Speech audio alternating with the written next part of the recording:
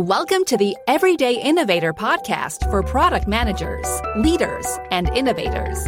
Your host is Chad McAllister, helping you become a product master. Listen and get ready for higher performance, for the doctor is in. Hi, this is Chad, and this is where product leaders and managers become product masters, gaining practical knowledge, influence, and confidence so you'll create products customers love. How does an R&D Product Line Director lead the development of products and help to mentor product managers? Well, that's what I wanted to find out, and that's why I talked with our guest, Shankar Achanta. He has had a number of engineering product roles at Schweitzer Engineering Laboratories, which designs and manufactures products for the power industry. Shankar shares several tools for getting ideas for new products, along with practical tips for how product managers can frame their ideas and gain support from colleagues as well as leaders. And remember, if you hear anything you want to go back to, we take detailed notes for you. You'll find those at theeverydayinnovator.com/314, along with a one-page action guide to help you take action on the ideas shared. Shankar, thank you so much for joining the Everyday Innovator podcast. Well, thank you, Chad. It's a pleasure and a privilege to be on your podcast. You are R&D Engineering Director and very much involved in product development. Tell us, what are the responsibilities that you have as an R&D Engineering Director? Yeah, absolutely. So within my role, I'm responsible for a large, successful portfolio of products serving the global energy industry. So my role as an engineering director includes vision, strategy for my portfolio of products, as well as executing the strategy by introducing right products at the right time.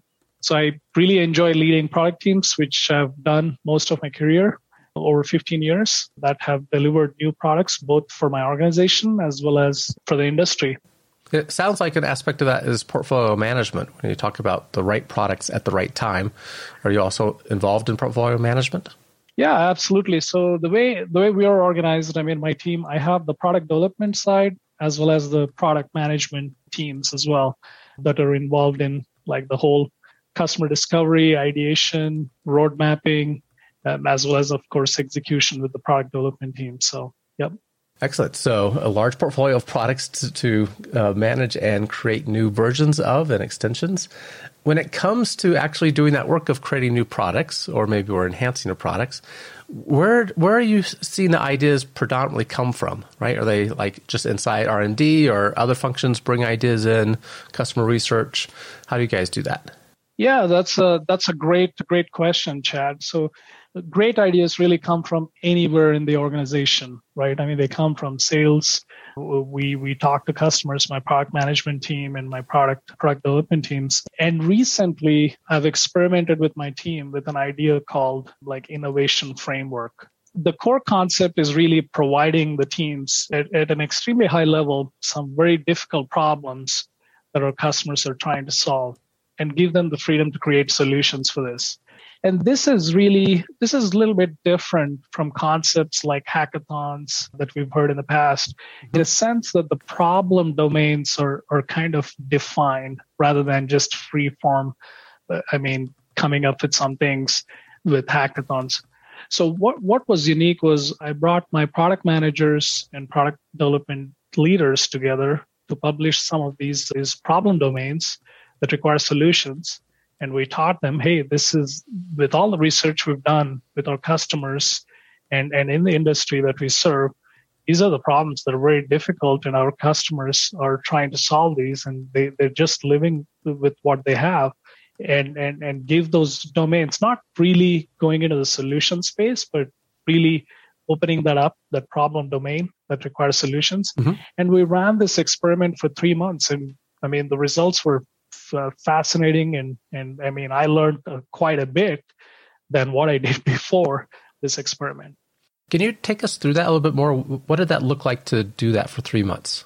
Yeah, so what we've done is with the product managers and product development leaders, we published these problem domains and then kind of went through like the first step is, hey, this is open to everybody and go ahead and read these problem domains and understand them, ask us questions within the first 1-2 weeks, and then provide us a one-page abstract of all the solutions that you can come up with.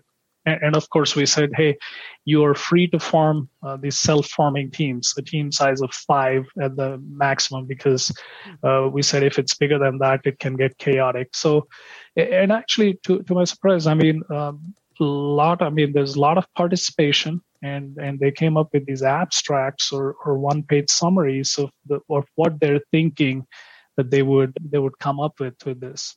And at the beginning itself, what we've said is, hey, yeah, when you come up with these abstracts, they will be approved or kind of not kind of rejected or approved based on what you're trying to produce at the end of this experiment. Okay, so it sounds like the first part of this worked because your product managers and development managers, the development leads, they had pretty good insights into the problems that customers encounter. Absolutely. And that's the key. How did they come about that? Are they spending time with customers? Are they? Yeah, go and tell us how they do that. Yeah, so the product managers and the product development leaders actually engage with our customers through a variety of avenues, right? We go to conferences. Now with the COVID, it's all virtual, and we have one-on-one meetings with the customers. We get input from the sales organization who travels quite a bit and engages with the customer. We get these ideas from a variety of avenues, and we compile the list of problems that for a particular segment of the customer, or even for a product line that is existing. Hey, this product is great, but these are the things that we would want to add or enhance, right? And one example was, these sensor products that we have, there's a challenge because there's a wireless communication aspect to it. And when these sensor products are installed on the power lines, they need to have, for wireless communication, you need that line of sight between the transmitter and the receiver. And of course, in the real world installations, you have trees and you have buildings and whatnot. Mm-hmm. And that's a problem, right? That we noticed, and our product managers, when they talk to our customers, they found that hey, yeah, the product is great, but once you install it, there's this line of sight issues, if you will, for the communication, and that actually degrades the performance. And how do we solve that? That's one problem, right? And the other problem related to that is these devices that hang on the power line, they need to last for 20 plus years. Because you install them, and rolling a truck for a power company's line crew, it's expensive. Mm-hmm. So how do you harvest power from these power lines and translate that use that power to do all the processing and communication, radio communication, and things like that? Yeah, that's a bit involved. So curious how you solved the line of sight problem. Well, it was what we've done is really, I won't go into the details of this, but really when we published this as a problem domain, one of our engineers actually came up with, hey, let's look at repeating these signals using a line powered repeater type device. And it was very clever when he came up with this, and that's one of the examples I'll share, is in the fact that he and a couple of engineers did not, they understood the problem and kind of created this repeater solution that solved the problem without kind of diluting the overall value proposition. Mm-hmm. Because this repeater didn't have any batteries. It was completely parasitically line powered from the power lines. So that was the output of this innovation framework experiment that we ran, actually. And going back to the framework experiment itself, once the teams published these abstracts, if you will, we actually selected a few of them, a subset of them, and then we gave them 20% of the time every week to go explore this. And to my surprise, they spent way more than 20% on their own time, right? And to come up with solutions. And not only that, I expected that they'll have some kind of technical document or some block diagrams and things like that for these solutions. But actually, they put together with existing pieces of technology, a crude prototype. And that was very powerful for us. Yeah, I bet. So you can see actually how it works. Okay, so the integration framework, that's what you call this, right? Innovation framework. Innovation framework. I had integration. Okay, so innovation framework, understanding the problem domain. So this is directed on the problems our customers have, which makes very good sense to me. And then the teams themselves are self-organizing, and they're creating abstract solutions about how they might address. And then you're selecting some of those that you're going to pursue. What's the selection process like? Yeah, that's a great question. I was going to talk about that. The selection process is a combination of things. Hey, how practical is it to kind of commercialize, right? And that's a big deal, right? You can come up with a lot of things, and if you can't reasonably commercialize it and actually have the customers experience it and apply it, then there's no point in this. And the second aspect is, how does it fit with the company's strategy or strategic fit? I think we've solved that by just bounding the problem domain. So I think those are the two big pieces. And the third one is really, if those two things, what's the effort to get this done? I mean, if it takes like some fundamental breakthroughs in technology and it takes like 10 plus years to do this, then it's really, I mean, we're not very interested in that, right? Yeah, that might be something that you come back to in the future, depending on how things change. Absolutely. I'm interrupting the interview to share something really important. We'll get back to the discussion in just a minute, but I want you to know about an extraordinary system called the Rapid Product Mastery, or RPM experience. In just 9 weeks, you can have a higher performing product team, meeting only 75 minutes a week with no travel required. One product leader, after trying all the typical training workshops, turned to the RPM experience to get real change for his team. He said that this is the only training that provides an integrated product management perspective. It did exactly what I needed it to do. If you have a group of 5 to 14 product professionals, learn how you too can have a high-performing team in just 9 weeks, 75 minutes a week, without travel. This is the system created by Chad based on his experience working as a product leader, coaching several organizations, and deeply studying innovation during his PhD work. Get the guide for yourself at theeverydayinnovator.com/RPM. You said the teams, the ideas that you select, you give them some time set aside to work on this, and then people ended up working more on their own time. But just to be part of the innovation framework from the beginning, are people just encouraged to add this onto their normal work? Did you set aside time in the beginning to be part of it? Just wondering how you set that up.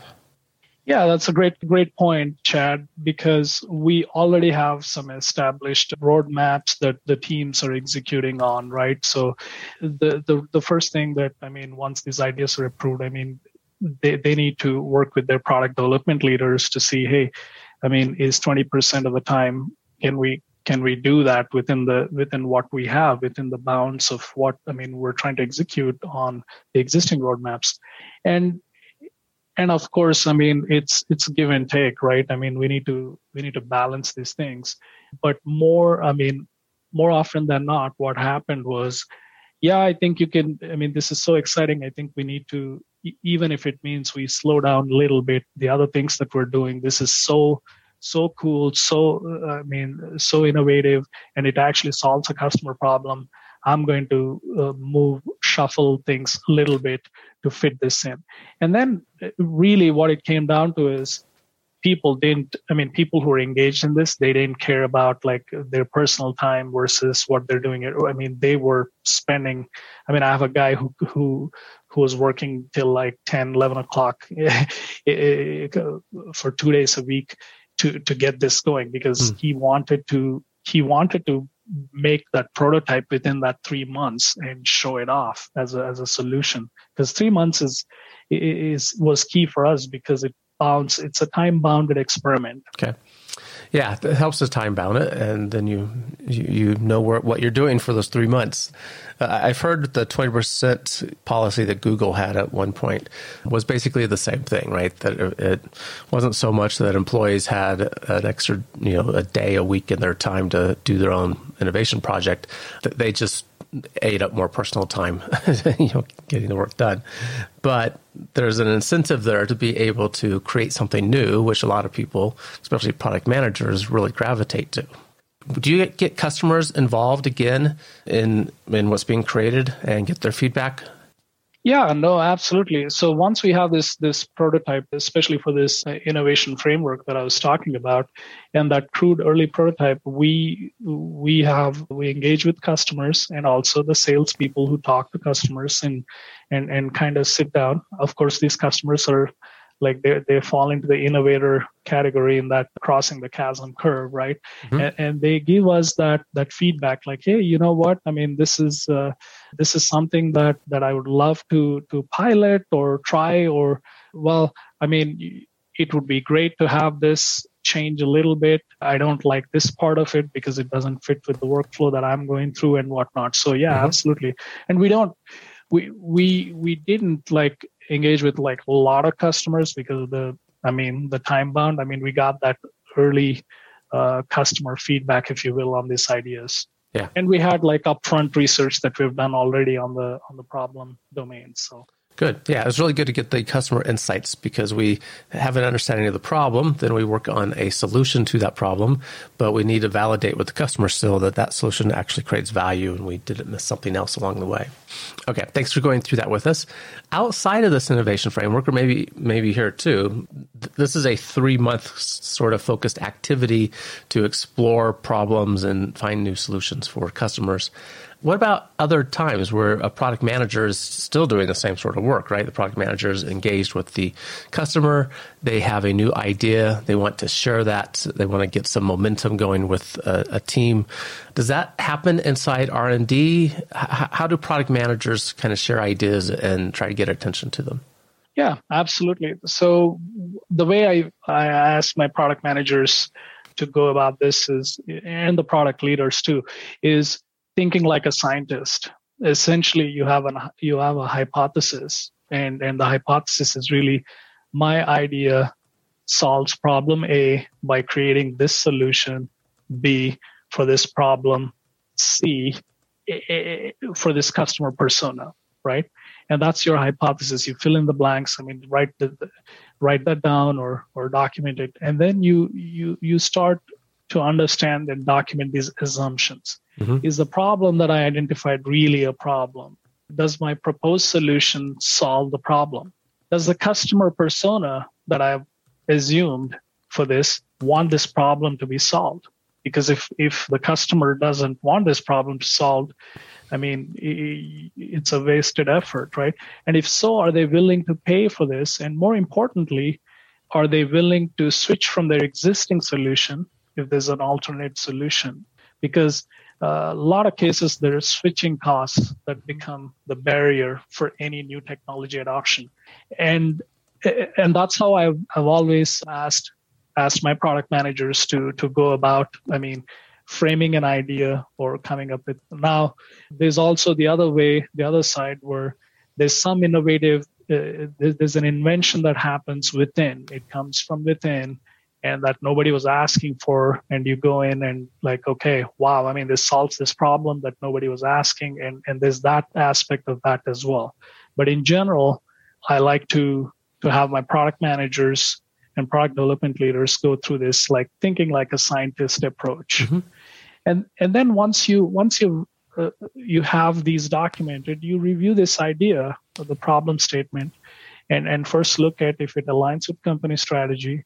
And more importantly, show the connection to the overall company strategy or strategic fit, right? And that's extremely important to get the stakeholder buy-in from the executive level. Yeah, Go into that a little bit more for us. So I really appreciate the thinking like a scientist, taking us through, is this actually a problem? Do we have a solution to the problem that the customer cares about? Is this a solution they're willing to pay for, especially if they have to switch to what we're doing as opposed to what they have now? And then the strategic fit. So product managers need to frame this solution for a customer in a way that is going to try to get some attention so they can get resources put on it. And that's also in the context of we have other projects going on at the same time that also need resources. How do you see your more successful product managers doing that framing? When you talk about strategic fit, what are they doing? Yeah, so we have different tools that we use, right? So there's already projects in the pipeline, and projects that are active that the product managers are very familiar with, because we're executing these roadmaps that already got approved, and they're connected to the strategic fit. Now, if there's a new idea that comes up, we have to make the choice of either displacing what we're doing or slowing something down or putting it in the backlog and getting that through, right? And each of these ideas, whether it's product or product enhancement, the way we look at it is we have the company strategy, and then for my division, I write my own this document at the beginning of the year once the plans are all rolled out. Hey, this is where we fit in. This is what we need to do when we translate the company strategy and the plans and whatnot. This is what that means for our group. Now, any ideas that come from these product lines, how are they connected to this to take us forward and still having that strategic fit? So once we have that discussion, it becomes much more, because, for example, the product portfolio that I'm responsible for distribution power systems, right? Mm-hmm. And if someone comes up and says, hey, I want to do something for generator or generation plants or something, I'll listen to that and I'll discuss that, but there's other teams that are actively, have more knowledge and whatnot, and will probably pass that idea to that team to look at, but it won't fit into like what I'm trying to do. It's not really trying to be rigid, but it's being very clear and have a goal for the portfolio of products that I'm responsible for. Yeah, we have to balance. It sounds like there's that regular planning cycle where we might say we're doing deliberate strategy planning and framing what it is that we need to do as an organization, especially from your perspective of the R&D department. And then there's also the emergent ideas that come up that you are still taking into account. And as you said, evaluating, does that mean that we have to displace something that is already planned? Are we going to slow something down? And having the flexibility to accommodate that, which sounds purposefully driven, as opposed to sometimes we just get in the mode of turning on new projects and everything suddenly slows down a lot because we're not really being thoughtful about how that impacts our existing work. Absolutely. And I have the privilege of, and I'm blessed to have these product lines that are mature product lines that bring a lot of revenue, and also these new routes or newer product lines that are still in their infancy, right? So the way I've approached this is for those mature product lines that we know that the business risk is low, I am okay to go in and invest and kind of follow this, traditional waterfall model, if you will, right? Mm-hmm. Not exactly that, but I can have a little bit bigger budgets to go in and keep the product line going with enhancements and improvements and whatnot. I'm fine with that. But for these new routes, it's kind of like pay as you go, right? Mm-hmm. I'm very specific about like, hey, feature by feature, you're going to release this and test the customer base and generate some revenue. And then again, it goes back into the investment for that newer, and they grow. It's kind of like pay as you go mm-hmm. type approach. How do you do the pay-as-you-go when projects need more resources up front? Yeah, that's a great question. So I think there's definitely, you need some critical mass to get something going, and mm-hmm. that's given, right? This is, of course, if we're starting something new, you need some critical mass, a set of, engineers, product manager, project managers, and whatnot, the team, right? And when we evaluate these ideas, you need to make sure that, like, hey, who are your pilot customers? Who's buying this, and how many are they buying this, right, with this idea, before you just jump ahead and kind of put a lot of features before you release that first product. Mm-hmm. Because that'll not only slow down adoption, but also you might be missing this. It's the 80-20 rule, right? I mean, only 20% of the features get used by 80% of the customers, or right. Something like that. So we're very careful with that thinking there. Okay. For the newer product lines. Yeah. So is that an MVP sort of approach? Yeah, I think I would say, I mean, I want to be careful when I say minimum viable product. It's misunderstood. I mean, I would say, I would kind of rephrase that saying minimum valuable product, right? It's when you say MVP, people, the development teams, hey, what is viable for me? Right. It's really for the customer. Mm-hmm. What is it that is valuable and viable for the customer? Yeah, I always define it exactly the same way. You know, what do we need to do to bring value to the customer in the minimum way that we can? Okay, this is good. One last question just about getting the support from the executive team, the ideas. I've seen different organizations respond in different ways to how that is positioned. Some organizations really like the story that wraps around the idea and, you know, conveying how this is going to help specific customers and what we know about that already. Some are looking for a lot of data to support the decision. What do you see that works in your organization? Yeah, that's great. I mean, it's. I would say it's a mix of both. So we're very engineering centric organization, very much so, I would say. And we look at data and we look at business cases. We look at like the return on investment for the development dollars and whatnot. But also, I mean, there's things where I've been extremely happy where these great ideas come from anywhere and they get approved so fast, right? I mean, it's amazing. There's this myth where it's very difficult to get projects approved and innovate in large organizations. It's just a lot of layers. And actually, that's a myth. I mean, what I've learned, and I can share an example recently. Sure. And we're actually looking at building a product. It's called a controller for distribution power systems. And essentially, it controls a switch that turns on and off, and to improve the power quality for the customers, the industries, and whatnot, right? And we're looking at this with the product management team and the product development team, and like we're trying to enhance an existing product. And we're looking at this, and yeah, we can add some of these. We did the research and whatnot. Yeah, there's some features we can add to this and make it even better and generate revenue. And then we brought in a couple of engineers, and we're looking at this, and one of the engineers said, "Hey, I mean, I think the whole system has this controller and some cables connecting to the power lines that have these sensors installed on them, the big cables, right?" And he was looking at this, and we're thinking, and then, hey, why do we need these cables? Why can't we just communicate using wireless technology? And the product management team looked at them.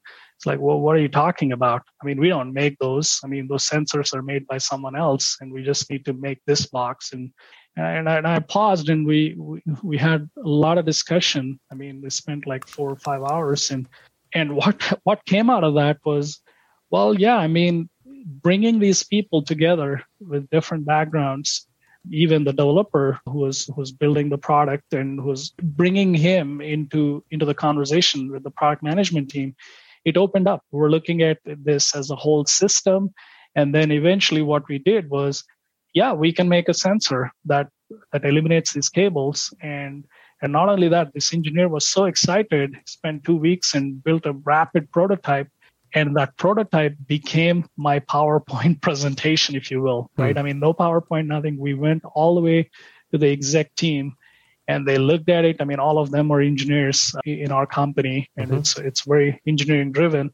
And wow, I mean, it got approved. And not only that, the executive gave support throughout the process, and it became a product. And interestingly enough, the product team found a video on a social media where one of our customers, the time it took to install the existing solution, it was like 2 or 3 days. I mean, rolling trucks and working with the high voltage equipment and whatnot. And when they saw this, and our solution eliminated all of that stuff. You just hang these sensors with hot sticks, and then you put the controller box and they talk to each other and do their job, right? And the whole, I mean, a big step was eliminated with this innovation, and our customers, I mean, really love the product, and it's taking off. I mean, so this is one example where, like, yeah, we had some data on the idea, and we did our homework, but we went beyond just our box, if you will, and looked at the whole solution and kind of created new value. Now we're not, the product and the solution that we introduce is not really a Me Too product. It's really like, it adds a lot of value. It eliminates a lot of steps and makes the life of our customer much more easy. Yeah, and it sounds like the key activity that got you there was taking the time to bring in people with different backgrounds and think about the problem not the same way it always had been thought about, and give the opportunity to people to kind of push back a little bit about, well, maybe there's a better way we could do this. Yeah, absolutely. And if we didn't do that, we could have just built like an enhancement of the existing product. So I think that's the key. You said it very well, right? I mean, bringing that diverse set of skill sets into the room and sitting and talking about, like, what is the problem that the customer is trying to solve? Can we open this up than what the scope that we're thinking? Looking at it at the system level. Well, thank you for sharing that. Thank you for sharing all the information, too, about your innovation framework and how you encourage ideas to solve specific problems. As listeners know, I love innovation quotes. What do you have for us, and what does it mean to you? Yeah, and throughout this conversation, I think one thing really that throughout my career, leading product teams and product managers, the quote that I like is, engage early and iterate often. Engage early with your customers. And don't stop there once you release your first product. You iterate often, because the customer needs are changing. There's a lot of things happening. Their jobs are changing. There's new competition coming in. The technology is evolving. So I really like that, because it's simple, it's short, you can easily memorize that or remember that. Engage early and iterate often. It's really good. Yep. And that's what I like a lot. Yeah. And as an engineering-driven company, still recognizing the importance of engaging with the customer and trying to solve the customer's actual problem. Thank you for sharing that one with us. For people that want to find out more just about you, reach out to you, the work that you're involved in, how can they do that? Well, I'm on LinkedIn, and this year has been very difficult to a lot of people. And my wife and I go on walks during weekends and get some coffee in the downtown. And it was, we're doing that for quite many years. And it was disheartening to see that the coffee place was out of business because of the pandemic. And what I want to give back, I come with a lot of experience building new teams, building new product lines, helping assess ideas and enable growth of an idea. So, and also when you look at the news, a lot of businesses folded. They went under, right? Small businesses.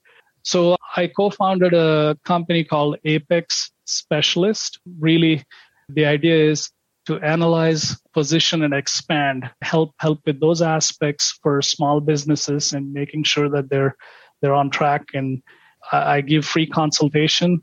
People can find me. It's apexspecialist.com. They can book my time, and I can help them with strategy or analyzing business, positioning their products, and expanding their businesses beyond where they are.